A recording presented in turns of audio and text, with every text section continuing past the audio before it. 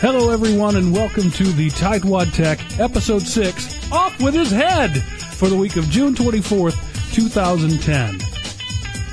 This week we'll be talking with special guest Dr. Doug Green, who stirred up a bit of a hornet's nest here in the Texas world of technology directors a while back, and we'll talk a little bit about that as we go on. But first, I just want to let you know that we're actually recording this episode about a week early. So if some really dramatic piece of news happened this week and I didn't know about it and we didn't mention it, it's not because we're morons. It's because we're time shifting. At this particular moment in time, I am probably somewhere in Branson, Missouri, in shorts and a T-shirt, sweating more than a fat man should.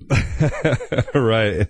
At least at the time they're listening to this. Yeah, right. So I'm taking my family on vacation, and so we're recording this early, and shouldn't affect the quality, I hope, but just to let you know that is the case. So just a little background. Dr. Green posted a guest blog on the Dangerously Irrelevant blog, Scott McCloud's blog at dangerouslyirrelevant.org, entitled, Should We Get Rid of Technology Directors? And if you happen to be a technology director, that's a bit of an incendiary title. And so we're on a list of a statewide list here in Texas of technology directors as part of the Texas Computer Educators Association, and it generated quite a lot of traffic on that list. And so we thought maybe we'll give Mr. Green, Dr. Green, a call and have a little discussion. Right. And we were going to maybe bring in somebody who might have a different opinion, but that didn't quite work out for us. Right, and that was it. I was watching the listserv light up after this article came out, and watching all of the Texas technology directors go on about it, and that's what got me thinking. Let me see if I can contact Dr. Green and get him on. And so Dr. Green was wonderful, easy to contact. He replied promptly and has ever since. He's been wonderful to work with. And but when I started, I put out to the listserv, hey, y'all sound like you really have quite a bit of opinion on this matter and a lot of input. Who wants to come on the show? And the crickets started chirping. And it took me, continually kind of goading that listserv as, come on, guys, you're all about stepping up and talking about this, but I'm not getting anybody to come on and discuss this with Dr. Green.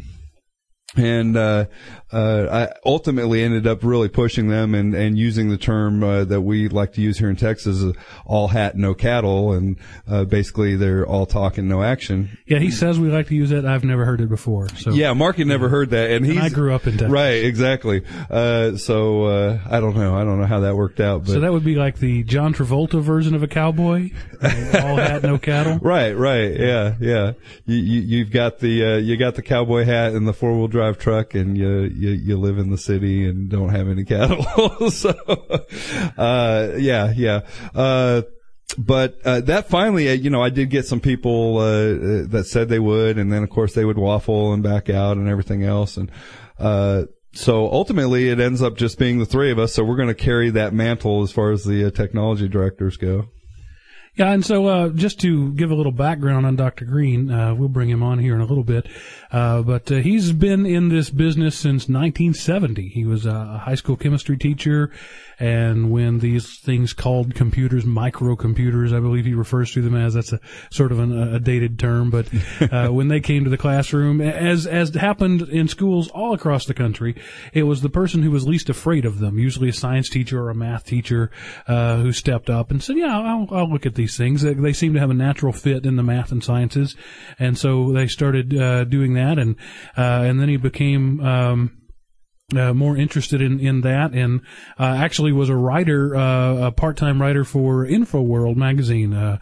Those of us who've been around for a while remember InfoWorld back in the days of print media, which is pretty much dead these days. But he was a contributing writer. So this is a man who knows his stuff. He's got a doctorate in education theory and practice from Binghamton University in New York, where he did research on the use of internet in the classroom. In 1993, he became a principal for a school, a very poor school district. And in 2006, he dropped out for a while to care for his wife, who eventually died of Lou Gehrig's disease, and now is a consultant for a number of school districts in New York State. And he has a blog that I'm sure he'd like us to post at drdouggreen.com. So just a little background there. This is a man who's been in the business. He's an educator. He's been an educator longer than I've been alive, and he's in the tech thing. He obviously speaks with some authority. If he was a columnist for one of the major print magazines back then, so when he says we have no need for tech directors, that carries some weight. And so we're going to talk to him in a little bit about what his reasoning there is. Now I'm a tech director. Right? And so he's basically saying that I don't have a reason to exist. Naturally, I disagree, because it's what puts food on my table. You know, it's a job I happen to enjoy and think I'm pretty good at. So, I don't want this to be a debate, and I don't think Dr. Green does either, but it's going to be a discussion from two different sides. He's going to be advocating, essentially my firing, and, I'm going to make a case for my job, and, we'll see what happens from there. Yeah, and I think there's a lot of wiggle room, and of course, we'll post the link to the actual blog post there, and it's definitely worth a read, but I think there's a lot of room for clarification there, so hopefully we can accomplish that in this episode. All right. And we'll see if Dr. Green is ready. Hello, Dr. Green. Welcome. Hi, Mark. Hi, Sean. We're just going to have just sort of a free-roaming discussion here. Just to give you some background, I am a technology director at a school and have been for going on 15 years now. So when you say, should we get rid of tech directors, you're talking about firing me. So naturally, I don't like the sound of that too much. Tell me about your school. We're a very small school district in Northeast Texas. We're about 600 students from pre-K all the way up through the 12th grade. When I first got here, we were running about 8 Apple IIs, and that was our computer science program. And over the years, we've grown that, and we now have about 1,000 devices. We actually have more devices than we have students. And in our high school, we have a one-to-one program where every classroom is a lab, and every lab is a class. Every student sits down at a full desktop computer with a 19-inch monitor in front of them, and so we're pretty tech-heavy here. Yeah, that sounds pretty innovative. You come from a teaching background? No, sir. I'm a pure tech. Oh, okay. That's not the typical path to positions such as yours that I've seen. But, you know, there's just about the kind of path you can imagine. And that jumps to, I guess we will get right to that point, because it was one of the last points in the show notes, but I guess we'll jump right to that is defining that position. And because Dr. Green, I think you're right that there's a lot of tech directors out there that originated from educational background or professional educators.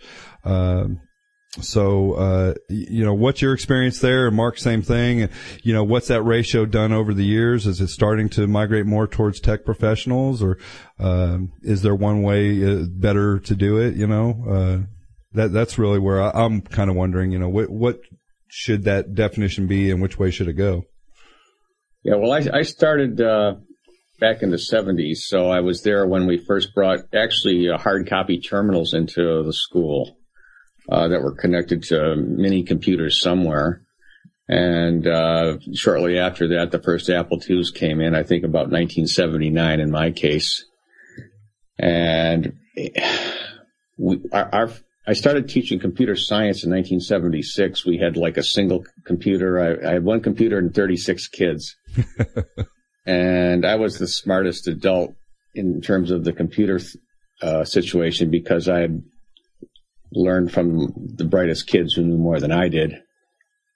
And at the time, there was a district nearby, a much bigger district that had the vision that we wanted like a chief information officer type. We want to bring an administrator in who will be part of the superintendent's cabinet, who can kind of guide us into this era. And they found me and made me an offer I couldn't refuse. So in 1982, I took over for a district of about 6,000 kids.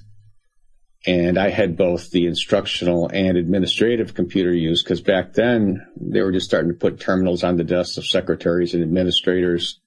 So I had, both sides of it, including, payroll, accounts receivable, mark reporting, scheduling, and instructional use. And so we were just sort of feeling our way, and I was the guy kind of guiding that.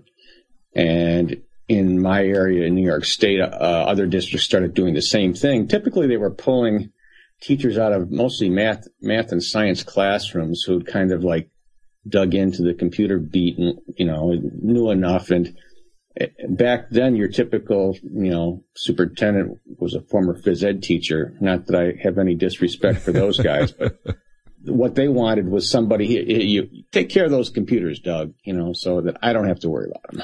Yeah, earlier on in the show introduction, before we brought you in, I made essentially that same assertion that in the early days, it was usually the math teacher or the science teacher, because these new microcomputers had the best fit in those sort of areas, who sort of grew into that position. And it was, like you said, handle it. Here, you take care of this. And it was essentially the person who was least afraid of them got elected to do the job. I know when I came here, the person who had sort of been the technology coordinator at the time was a high school counselor who knew more than most everybody else, and so that made him the technology director. And so I understand that your experience, and I would say that it is largely a universal experience, that people who were the pioneers in this. I'm going to make a guess by your bio that you're probably 20 to 25 years older than I am. I'm 38. I'm 63. Okay. I nailed it right on. Yeah, we're babies. So yeah, you're a generation ahead of me. And, yeah, I was punching holes in cards when I was in college. Right. And I'm just young enough to at least know that existed. People older people younger than me don't even know what you're talking about there. Right. So I would say that you are probably correct that most people your age and within, 10 years of you probably had that experience, but it's my experience that people my age and younger are pure techs in most of these school situations and not former teachers. At least that's sort of the new generation that are coming in and replacing those who are retiring, moving on. It's no longer reasonable for anyone to expect that a teacher, or an administrator is going to understand all this network architecture stuff. Right. I grew into it, so I was able to learn about it as it came into the schools. But nowadays, it's just forget about it. It's like expecting a teacher to understand how the phones or the TV network or the gas company works. Right. Right. It's a utility, You mentioned that in your post on Dangerously Irrelevant. One of the top sections there was things have changed. And so let's talk about that a little bit. You seem to advocate outsourcing all of your support and procurement. Am I reading that correctly? Well, at least where I come from, I think we're lucky. In New York State, we have large regional information centers scattered around the state. So every school has a regional information center that they can purchase services from. And the one in my area happens to be extremely innovative when it comes to providing the kind of support you would want for school districts. So, we're actually outsourcing to them. And the game is made a little bit different by the fact that anything you buy from these consortiums that service schools is advantaged because you get a kickback. You're incentivized to purchase these services because you get extra aid by doing so. But in our case, or in the case of the district I used to work for, we say, okay, make sure that the plumbing works, that the bandwidth is there, and that you staff us with enough technicians to keep the computers working. And then, in the district, we'll worry about the instructional piece, again, with, support from your guys, because instead of hiring full-time people to support the instructional piece, we could bring them in as needed. Okay. Well, and we run, and Mark, of course, you know more about this than I do, but we run a similar situation here we in Texas. call them regional service centers. That sounds right. Which never provide any actual services. They're just regional centers. Okay.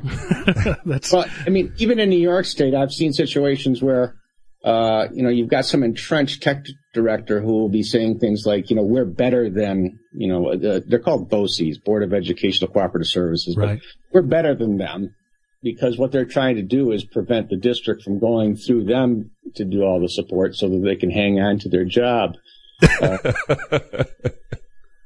That sounds strangely familiar, but the motivation might not be the same. Right. Well, I think if you got really high functioning tech directors who really get instructional uses of technology, I would like to see them become the next assistant superintendent for instruction. I don't want to throw them under the bus. Well, I think we tend to lean another way, is that there really should be a separation there. Your tech director really shouldn't be making decisions that influence the curriculum or how it's actually implemented.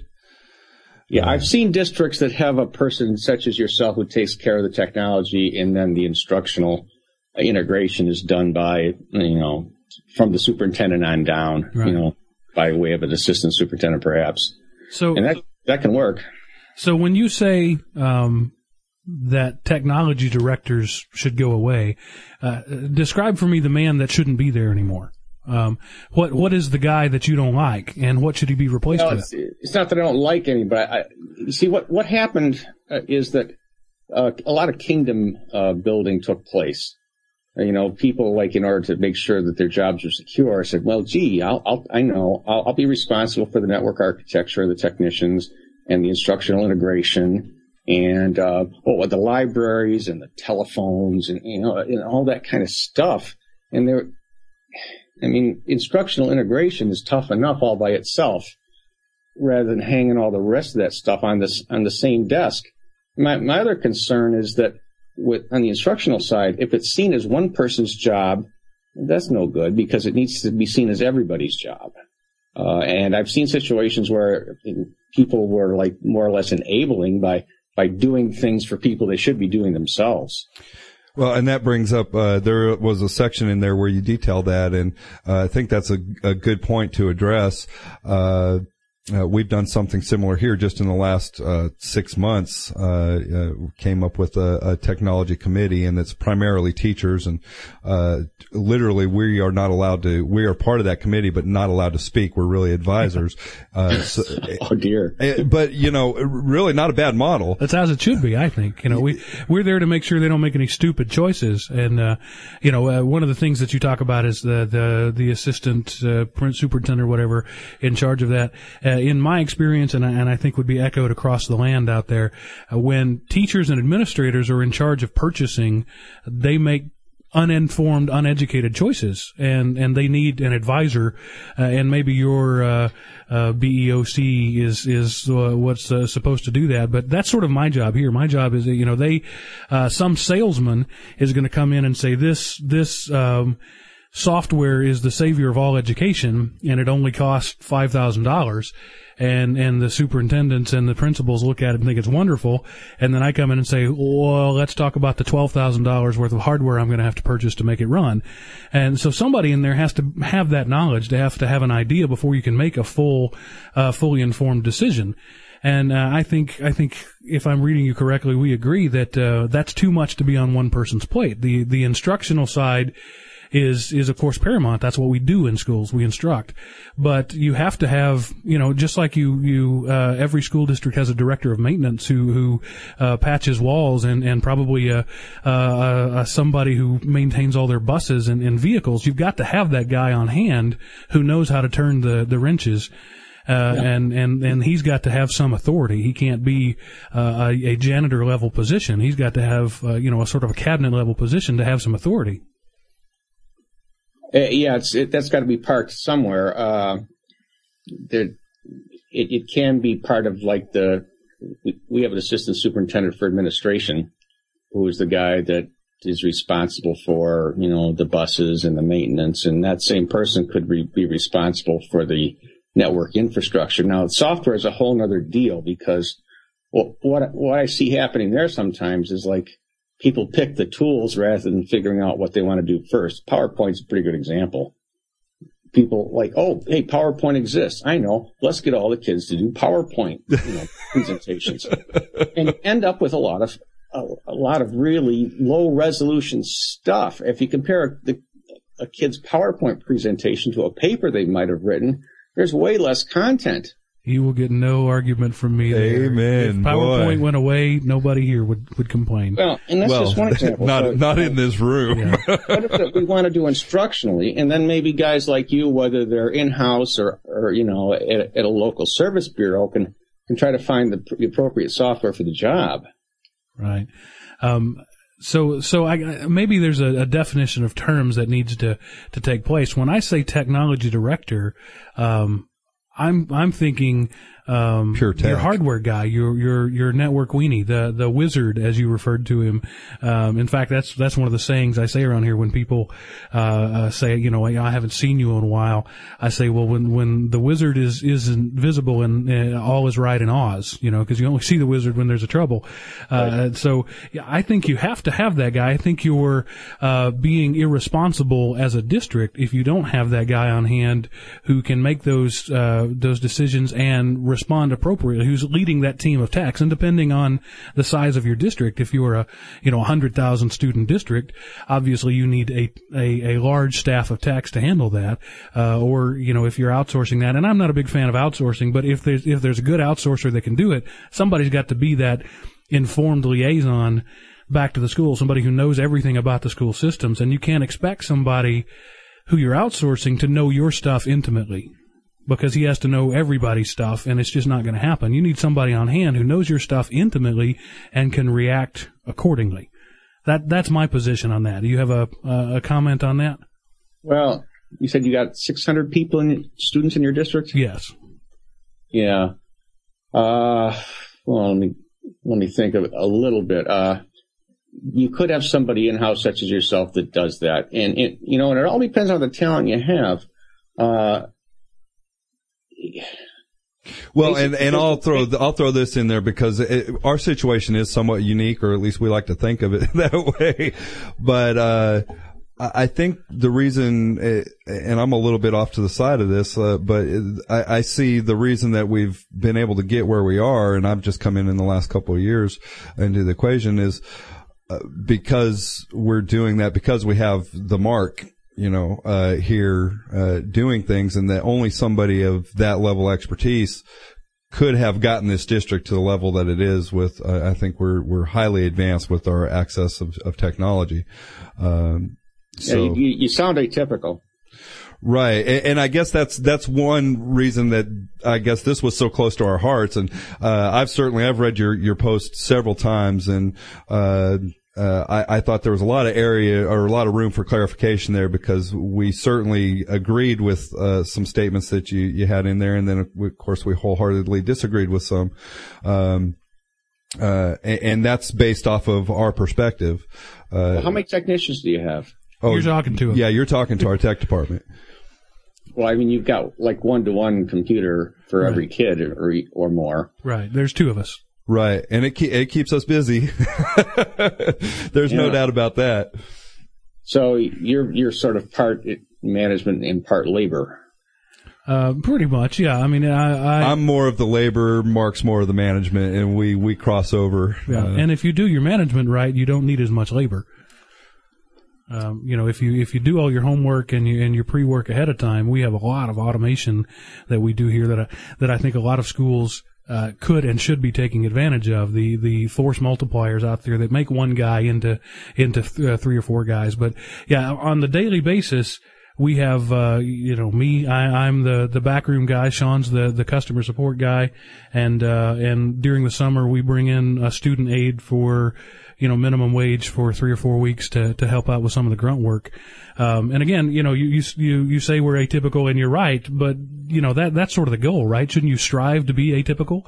Well, it sounds like you're innovative, as well, given the density of devices per child.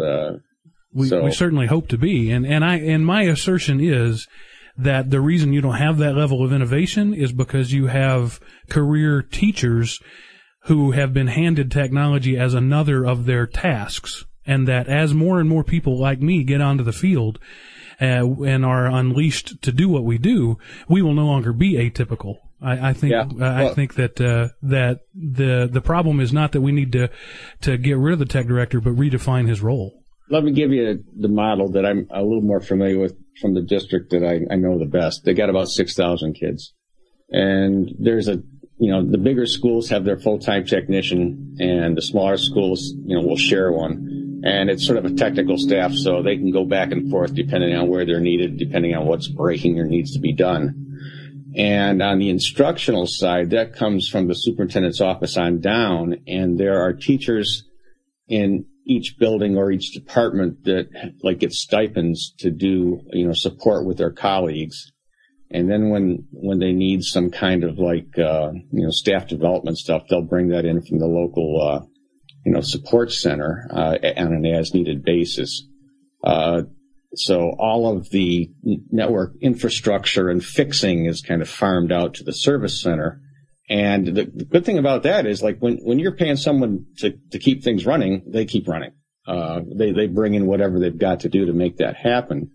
And so the focus in the district side is all right, so what can we do to leverage the technology to make instruction better? Your case is very different than that. And I think there's a lot of different models that can work. I just wouldn't want a district to think there's a model they should be stuck with. This particular district had a technology director who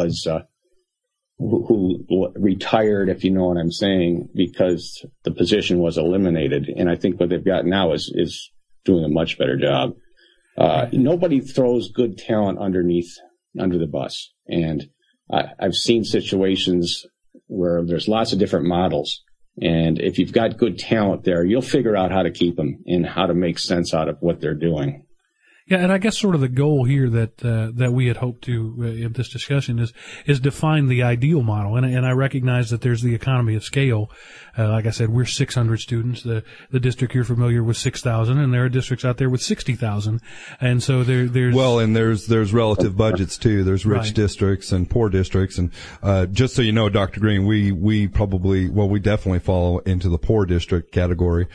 So there again is what makes it, I think, a little bit more remarkable, and I'll give Mark the pat on the back because this is really a product of his work over the years, but taking a very minimal budget and being able to get us where we're at today. So what's the percentage of free and reduced lunch? 80%. Okay. Yeah, that's on the poor side, all right. Yeah. Well, every district has a superintendent, every building has a principal. And beyond that, the exact, structure of administrative support and teacher support is going to be idiosyncratic to every district. And the tech director or the technology support on the hardware and software side and the instructional side is going to be as unique as the district. I can certainly see where, it depends on the situation. Obviously, small enough school district or a district that's, just doesn't really have a whole lot of money. I mean, it's like in the business world, you may not have the scale to support that position or that level of a person, a true techie. So obviously there's that kind of low end of the spectrum, but we're pretty low on the spectrum, and I think we still could make a very solid case for how well it's worked out. I'm sure you can, and it would also be nice if they let you talk, because oftentimes, you can unleash some innovative ideas if you let people who are a little not so close to the situation, in on the conversation. I have scars on my lip from biting my lip. But I've heard technicians would come to me and they would tell me stuff they'd see in the classroom, because when they go into classrooms, there are flies on the wall. Right. And they would see stuff a principal would never see, because you're familiar with Heisenberg's uncertainty principle? Yes. Yeah, I mean, when the principal walks in, the environment changes, but not when the technician walks in. So they would end up seeing stuff like with teachers and kids and technology use that would be very valuable to harvest for the instructional people. Well, and that's one, we certainly see the value in not speaking in there. We don't want to influence instructional just the curriculum or unduly influence it. We want the professional educators to really be making the core of those decisions. There are times when we have to kind of sheepishly raise our hand and, when we really think they're going. Say, oh, by the way, that's not possible. Yeah, or running towards the cliff, if the idea is horrible. Observations. So, there are those times, but, we certainly see value in really, having as minimal an impact as possible. And I think that brings up getting back to that, the whole kingdom mindset, and, we speak out against that, often, is the tech director that sits up there and says it's my network and it's, these are my computers, and, kind of has that mentality, and, we at least, wholeheartedly disagree with that. Yeah, I've seen that type. Right. And I think those are the 20% that give the 80% the bad name. Maybe I'm being overly optimistic there, but I think most of us I think 20% like might be a low number. But power corrupts, right? Right, and absolute power's kind of neat. What I tell people, in fact, we have a new employee that just started today, and I gave her the speech. I say, we are your servants. You tell us what you need, and we find a way to make it happen. And I think the mentality that you describe is totally the other way around. Is the tech director defines what they will allow to happen, and when we have these curriculum meetings and a teacher says, I need X, Y, or Z, it's my job to find out how to provide them that or the alternative to it. Well, I always use the term customer when I was talking about the people that I was providing services to, and the more people in education start thinking that way, the better. Right. Yeah, customer service is a phrase that Sean and I throw around here in our office every day. Because that's what we do. And that's my professional background in the finance industry before coming to education was heavily on the customer service side. So, I'm just used to that. You guys have to support administrative computer use as well, right? Yes. Yeah. The way we say it, if electrons run through it, it's our job. Be it computers or right, VCRs that blink 12 o'clock, whatever it is, it's us. Still have them? One or two. I just yesterday was trying to talk our football coach off of VHS, stepping into the digital age. You have many smart boards? Actually, I'm not a fan of smart boards. We don't have any. We use the little tablets, which cost a third as much and do the same functionality. And so we and let's be honest. I mean, we really can't afford them anyways. Well, that's true. Even if I did like them, we couldn't afford them. Right. I've seen districts that put one in every classroom, and some teachers make really amazing use of them, and some teachers don't. Right. Yeah, one of my rules here is when a principal or a teacher comes to me, of course not the superintendent, I have to do what he says, but when one of these people comes to me and says, I want a smart board, one of the things I say is, okay, show me how you're going to use it. I want some documentation that shows how you plan to use it and how we're going to assess effective use, in year 2 and year 3. And once you can show me that you've planned that, I'll do everything I can to make that happen. But I'm not going to buy you the newest Play Pretty because you saw it and you thought you liked it. You can find that in your instructional budget. The coolest use of smart boards, I've actually seen this in math class. Yes. You've seen graphing calculators? Oh, absolutely. Well, imagine a graphing calculator the size of a wall. Right. And we do that with our projectors. We do the same sort of things. Exactly. All right. And another issue is involves the diffusion of innovations. This is something I studied as part of my doctoral work. And there's the innovators, and there's the early majority, and so on. And what you got to watch out for is situations where you got some teacher who's doing something with technology that's really, eye-dropping or jaw-dropping. And you think, oh, boy, we'll just spread this around the school. But with some of these teachers, the other teachers will say, well, so-and-so can do that, but I never could. What you really got to look for is the innovative teacher that other people can follow. They're called change agents. And If you got somebody who you think is doing something pretty neat, and the other teachers say, yeah, well, if she can do it, I can do it. That's when you really got something. Right. And every school has those, and yeah. You just got to find them and sort of fan the flame a little bit. Absolutely. But again, that's one of the things that I see as the instructional technology. I think that instructional technologists should be a teacher with one foot inside technology, like your background. Who you are more teacher than you are technologist, based on your resume, and so you are the perfect person to bridge that gap. But you got to have somebody at the back door who is more technologist than teacher, who can bridge the other gap. But when I was the tech director back in the 80s, I was crawling under desks and like I was actually, clipping the ends off wires to create, the things that would actually plug into things, and experimenting with all sorts of tech stuff. And I was writing programs for people to, calculate GPAs and whatever. Well, and one of the lead sections in your blog title there is that things have changed, and while you go at length to talk about some of the things that changed, I think you're overlooking some of the other things that have changed, and that, like, in your world, there was no difference. I'm sorry, please don't think I'm talking down to you. It's just kind of a difference of perspective. In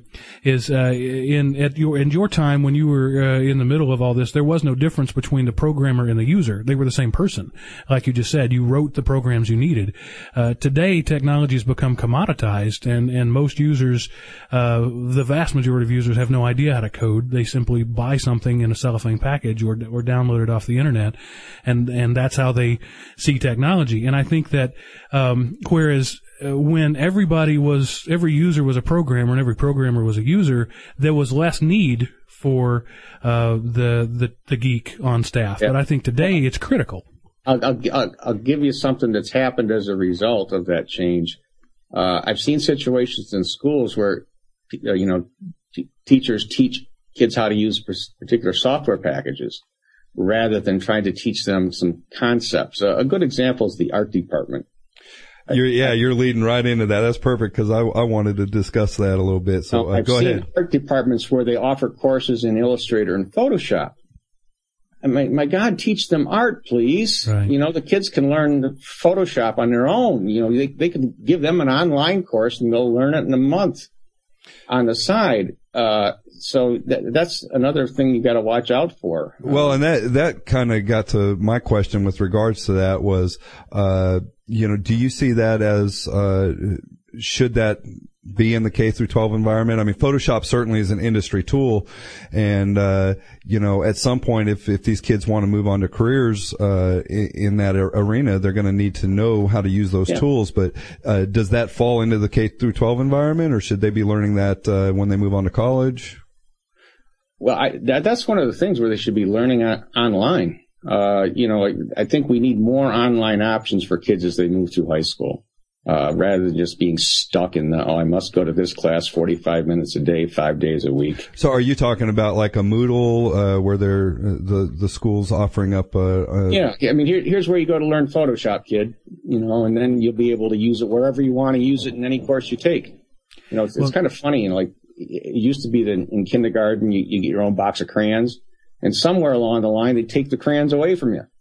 And that's not right. I mean, we should let kids use whatever artistic skills they've got in every course they ever take. And if they need to learn something, we don't want to think, gee, how do we cram this into a 1 semester or 2 semester course? Well, just to give you a little of my experience on that, several years ago we introduced a tool called the GIMP. It's an open source alternative to Photoshop, and the art teacher at the time was in every way an art teacher, and in no way a technician. It was a struggle to get this woman to do her electronic attendance, which was a matter of clicking either A, T, or P on the box for absent, tardy, or present. And so I went into her classroom and I did 2 days, 40 minutes instructions on the GIMP, and then turned them loose on being artists. Yeah. And so the tool was there, it was made available, and it was, here's the paintbrush, and here's the palette tool, and we go from there. And they never had any more instruction in the tool, just like we don't teach kids how to use pencils after about kindergarten, right? We do teach pencil, but then we forget about it, and it becomes an invisible technology. You teach math, and they use the pencil to do math. And so that's, I think the ideal scenario is technology should become invisible, so invisible that when you need to create something, you just open PowerPoint to do it, or you open Microsoft Office to do it, or you open Photoshop, or whatever the tool is, and you're not focusing on the tool, you're focusing on the task at hand. And I agree with you wholeheartedly that an art class shouldn't be an 18-week class in Photoshop. But it is in some places. And they also put that in the technology department as well. Well, and I'm curious, Dr. Green, of course, you're in New York and, down here, I know, well, this year they're doing some, realigning or redefinition of some of those courses and what qualifies as a professional education or, CATE, Career and Technology Education. Right. Yeah. So some of that's being reclassified just this year, and, we're watching the educational staff, try to adjust, the coursework to reflect that. But, I'm just curious how it is up there. Mark, maybe you can speak to that, down here in Texas. But, because I would think that depending on what the requirement is for the class, that maybe one might be more, heavy on learning the technology and really mastering the technology, and another one would be more, based on theory, talking about art. So you might have a certain class that's, more centered on the tools, and then another one that's actually more on art theory. Do you have any kind of, divergence there of the definitions within even just that one scope? Well, I've seen both ends of that spectrum. There's got to be an emphasis. I would want it to be on the concepts of whatever field they're dealing with. My daughter went through high school through an art department that didn't even have a computer. And now she's a professional artist in New York City. And, she didn't have any trouble picking up the software when she needed it. But did that hamper her as far as, cause now if you were trying to get a job as a professional artist, I would, graphic artist, I guess would be, if you couldn't list that on your resume, you'd be hard pressed to find a job. When you get to the job part, you need to know how to use the software, right? But if you're in the educational loop, and you can show somebody a wonderful, hand-drawn portfolio, they're not going to worry about the fact that you haven't learned the software yet. You can pick that up in no time. Well, and I would agree, especially with every generation that comes along, they pick it up quicker and quicker. I have no doubt that my 3-year-old will, by the time she's 7, know how to negotiate, the GIMP or Photoshop or anything like that. But will you give her a cell phone? Mark and I have had that discussion several times. We both have young daughters, so.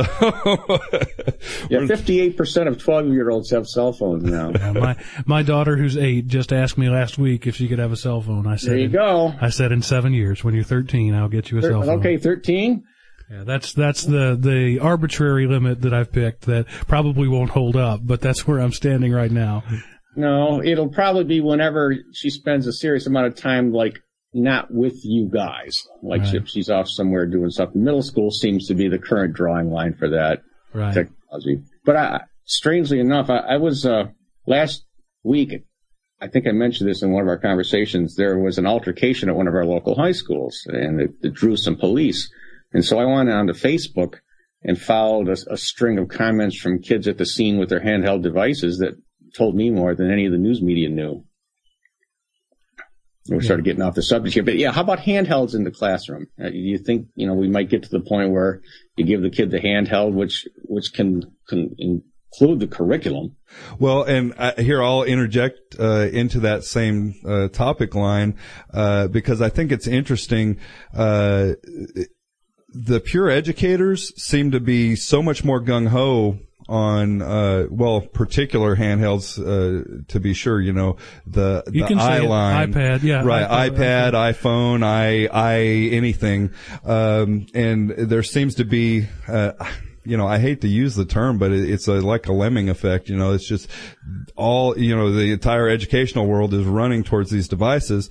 And we're seeing posts on and this is a technology listserv, give me a reason for why I can use or how I can use the iPad in the classroom. And it's like people are looking and searching for reasons to use these devices. We are ourselves are just really hard pressed for any really true valid reason for one. It's a pretty good outlay of money. Right. It's just like you said with PowerPoint. It's when you get into the mobile space, the handheld devices, people often pick the tool and then try to figure out a way to use it. I would much rather see somebody come to me with a good, solid plan for how to use it before we pick the tool. And just in my personal opinion and nothing more, there's not a handheld device yet that is ready for classroom use. In 5 to 10 years, absolutely there will be, but we're just not there yet. The laptop computer, or in my case, I think the desktop computer is still the best classroom tool for general use technology. Yeah. Now, are you guys wireless? No, we're desktop. Okay. So you got wires running around the place. Well, they're hidden, but yes, there's copper all over the place. Right. And we do have a wireless network, but that's not how we run the vast majority of our devices. We've got some laptops throughout the district, but we like to go wired. Do kids have email accounts? Yes, they do. Okay. So, and I guess you probably have some parents that have computers at home, but maybe not most of them. Our best estimates, and it's hard to gauge that sort of thing, is about 40% of our kids have some level of technology at home, and about 25 to 30 of them actually have internet access. And of those, about 15% are broadband. There's still a lot of dial-up, and a lot of people just don't have anything in this area. We're very rural. We're very poor. And so, school is where they get their technology. And so the digital divide runs through your shop. Definitely, which is why I want to provide the best technology experience they can get once they get here. Mm-hmm. And we open doors early and close them late, and we encourage people to hang around here. And we do have Wi-Fi. We have kids. I've seen it often. They'll pull up into the parking lot with their laptops in their car to download something because they don't have internet access at home. Well, and let's further detail that we allow those devices on our network, which a lot of tech directors won't do. Allow and encourage. Yeah, bring your own tech. We're fine with that. So you guys are like Starbucks. We try to be as much as possible. Right. Yeah. And it's a decent coffee. Right. But it's their network. They're the taxpayers. They paid for it, exactly. Yeah. I'm just their servant in charge of it, and that's it. It's not mine. But I am back to the portable devices, Sorry. Dr. Green. I'm curious. I want to flip that question back around to you, and what's your perspective on that? And what value do you see currently? Do you see in the future? With handhelds in the classroom? Right. Yes. Well, I've read some research about how they're using handhelds in really poor places, like Africa and Mexico, where you can actually take it's called a school, like a school in a box sort of thing, where you can bring something in that the kid can use at kindergarten age to start learning how to read. And this is in place where they don't have enough teachers to go around. So I think there's a lot of promise for it, and I would hope that there's people out there researching it. And it sounds like, you guys ought to be doing some, I suspect you're doing some research yourself. It'd be nice if you could publish some of what you're seeing, because it sounds like you're on the leading/bleeding edge of things. I like to say we're too busy doing to tout what we're doing. We don't have time to publish. We're actually working. Right.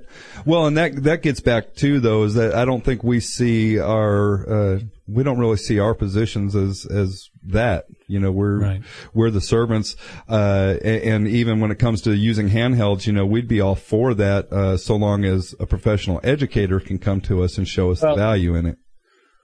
Bring in some researchers. You got any colleges nearby? A couple. Yes. Yeah. Just set up, it may not be your particular task, but, the district should invite people in to study, what's going on. And you could help support that. And that's partly why a couple of months ago we started this podcast is, we think that we have a pretty good novel way of looking at things, and we wanted to sort of spread the word. That's what the Tightwad Tech is all about. It's doing more with less. And that's, what I've done my entire career and what I see too little of, in the education community. And hopefully we can, get more people to understand the mindset of doing more with less. It's not doing more with more. It's not doing less with more. It's doing more and spending less, because there are ways to do it. You just have to work a little harder. Yeah, get the kids involved. Back in the 80s, when AOL first came into existence, and this was back when Apple used to own it before it became, before they got rid of it, we were connecting with other schools, and we were having kids across, from our schools and other places in the country communicate with each other.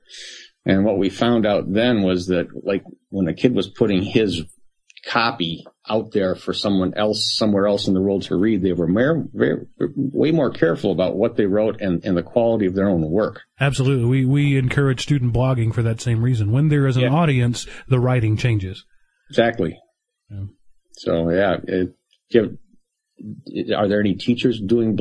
Teacher blogging is hard because they've got so much to do. Right. Running a blog on top of everything else you expect is not a great idea, because that's just going to detract from their focus on the kids and the teaching.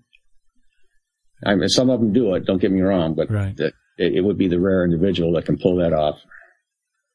Well, Dr. Green, we've had you here almost 45 minutes, and I want to be respectful of your time. So I'll just ask you, do you have one final thought or summary that you'd like to leave our listeners with? Well, I think part of what got me interested in this concept is that, I'm 63. So, I mean, I retired a few years ago because my wife was diagnosed with Lou Gehrig's disease. But there's a bunch of guys and girls in my age group that sort of like came through this path the way I did, where they developed the kingdom and they were responsible for everything. And now that these folks are heading out, I think it's time for districts to rethink how they do this stuff. And it's going to depend on the size of the district, the resources available from local service agencies, the talent you've got. There's endless ways to do it. And I just don't want people to think, Mr. So-and-so is retiring, therefore we have to replace him. Everybody's irreplaceable. As de Gaulle said, graveyards are filled with indispensable men. So when my generation checks out, I think it's time to rethink how this whole thing is done. And, the answer is going to be different for every district. And if they've got guys like you, well, they're in business. Well, and I think that's a great summation, and that hopefully will satisfy our listeners, at least, the ones here in Texas that we're freaking out about it. And, is just that it's not a question of whether there should be tech directors at all. It's really rethink how you're doing things. Yeah. And how you do it might depend on your incentives. Like I say, here in New York State, states get extra aid if they go through the regional consortiums. I'm not sure what the deal is everywhere else, but, that's part of doing more with less, with making sure you leverage whatever benefits you get from those situations. Absolutely. Yeah.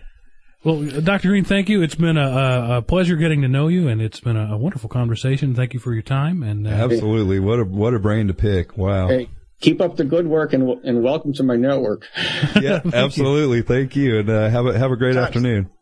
What a generally great guy to talk to. Yeah, it was very pleasant. Right. I was kind of fearing that there might be some antagonism on his part, or that I might lose my cool, but there was no cool to lose. He was very reasonable, very intelligent, and I'm honored to be walking in the footsteps of men like that. And that's what I said earlier. I'm the next generation, and really there's another generation coming after me, and hopefully I can be the intermediary between these pioneers and these people who will invent the future. And he's one of the guys who started the whole thing. I mean, when he talks about, connecting cables, I picture him with an RS-232 serial cable hooking two Macs up and typing a command line, and because there was no internet to connect anything to at the time. So that's, he grew up with these things, and him and those like him, handed down, their networks, their kingdoms to people like me, or in the process of doing it. There are a lot of people out there who are, to use a crude phrase, aging out, and they're handing it down to me and to people even younger than me. And so, yeah, change your thinking. I think that couldn't possibly be a better mantra. Every day, look at, rethink, reassess, and don't ever get stale. And I kind of, just in reading his blog post, I kind of thought that's where we might end up, and I wanted to make sure that we did at least have a clear-cut kind of defining moment there at the end.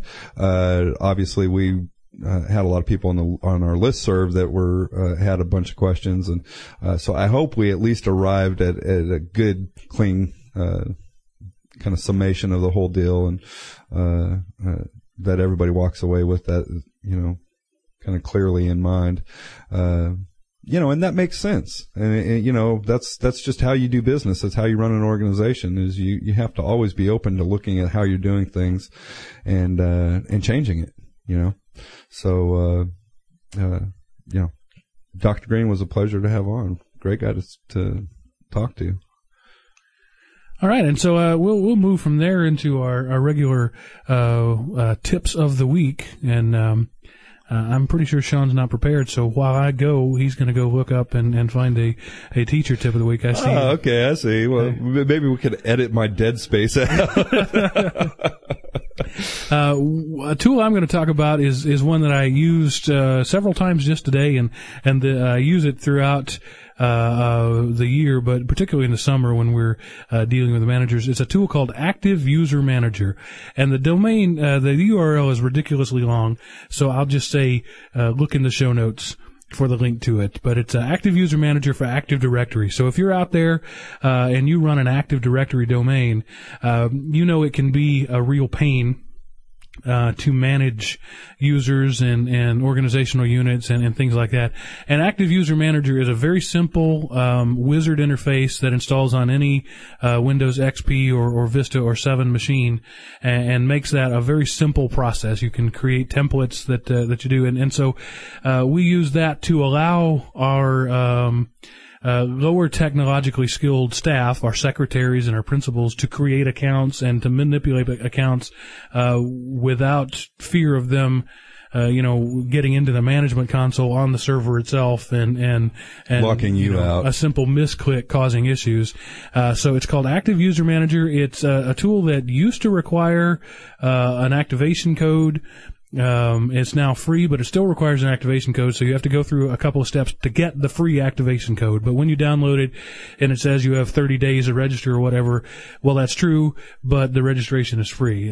He's changed his model of it. So, it's been around for a while, so maybe a lot of you have heard of it, but it's called Active User Manager, and again, just look in the show notes for the link at our website at thetightwadtech.com, because it's a ridiculously long URL. And so I think I've vamped long enough now, and Sean will seem prepared. Right. Yeah, exactly. Well, I'm going to jump in just to the top of my list, and that's SM Player. That's a great one. Right. And SM Player is just a very simple media player that you can again get for free, and I'm looking for that. It's SM Player, so Sam Mike, smplayer.sourceforge.net. And great media player, plays just about everything. We threw a ton of formats and everything at it and seemed to open everything. And so it's something we put on the image, or we are putting actively right now on the image this summer. So everybody has something on there that hopefully will be able to play any files that they get. We've run into that with the past, and particularly when Windows media Windows player. Media Player doesn't play DVDs on anything by itself. It doesn't have those codecs built in. I honestly think it doesn't play more than it plays. So this was our fix, SM Player. We throw it out there, and we've had similar things along the way. But this one's nice. It's clean, but it's still kind of pretty, so the user's going to like it. It's intuitive, very easy to use, and best of all, it's free. Yeah, one of the tools that we'd used prior to that is one called Media Player Classic. Look that up. That's a little a bonus tip. It is a single executable file. There's no installation. There's no anything. Right. Carry it around on a pen drive. Right, and it plays just about anything, but it's a very Spartan interface. It's akin to the old Windows Media Player, like version 5, hence the name Media Player Classic. But that's how we did. Rather than paying for the expensive software to play DVDs, we use that. And SM Player uses the I think it's FFmpeg backend. You Linux guys out there will recognize that name. It'll transcode just about anything. It just works. You put it in. It's a nice interface. It's a pretty interface. It's pretty limited in some of the things like making playlists and things like that. But we're not talking iTunes here. We're talking about a general purpose workhorse media player, and for that, it's really outstanding. Yeah. Hey, I've got this DVD or this file I need to play. Open it in that, and it's probably going to work. If you're familiar with VLC, which is just really good, media player, it's as versatile as VLC and uses some of the same backends, but it's a prettier interface. VLC is a very Spartan and generally unattractive interface. Right, and more and more nowadays we know it's all about the pretty. Right, and this gives you a sort of a best of both worlds. Right. So that's it. Teacher tip of the week, smplayer.sourceforge.net. Go there and grab it. All right. I think that's it for this week. I guess that wraps us up. It's been a great episode, and we'll be back, in a couple of weeks, or maybe sooner if we have a 0.5 episode. And, right. And cause it's not often that we want to ramble on about something. Only every day or so. Right. If we recorded all the rants that we had, we would have like 0.01 and 0.02 and 0.03 episodes. Yeah, how many times have we done that? We're ranting on and on and go, we should stop talking and get the recording go. Yeah. So, great week, great episode. So everybody, I hope your summer is well underway, unless you're down in the southern hemisphere, and then I hope you're staying warm.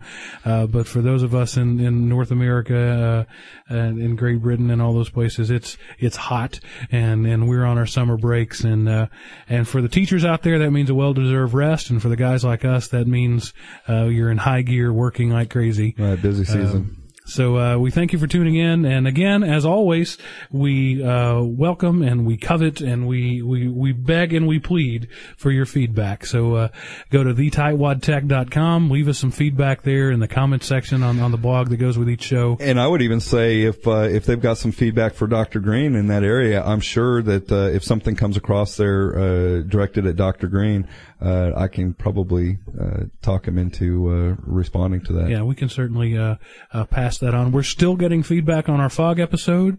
We had a question come in just today, so that's great. It's still trickling out there. There's a bit of a long tail on that one. Right. But do come back, and this is my plead out there for anybody out there who's on Facebook. Please go to our website, link to Facebook, and friend us or like us or whatever it is this week, because we need to get to 100 friends who like us to be able to get that vanity URL. Right. And right now we're well short of that. So, even if you don't like us that much, just click the like button and say you do. Sure. So that we can get that vanity URL. All right. And so, for now, this is Mark signing off. And Sean signing off.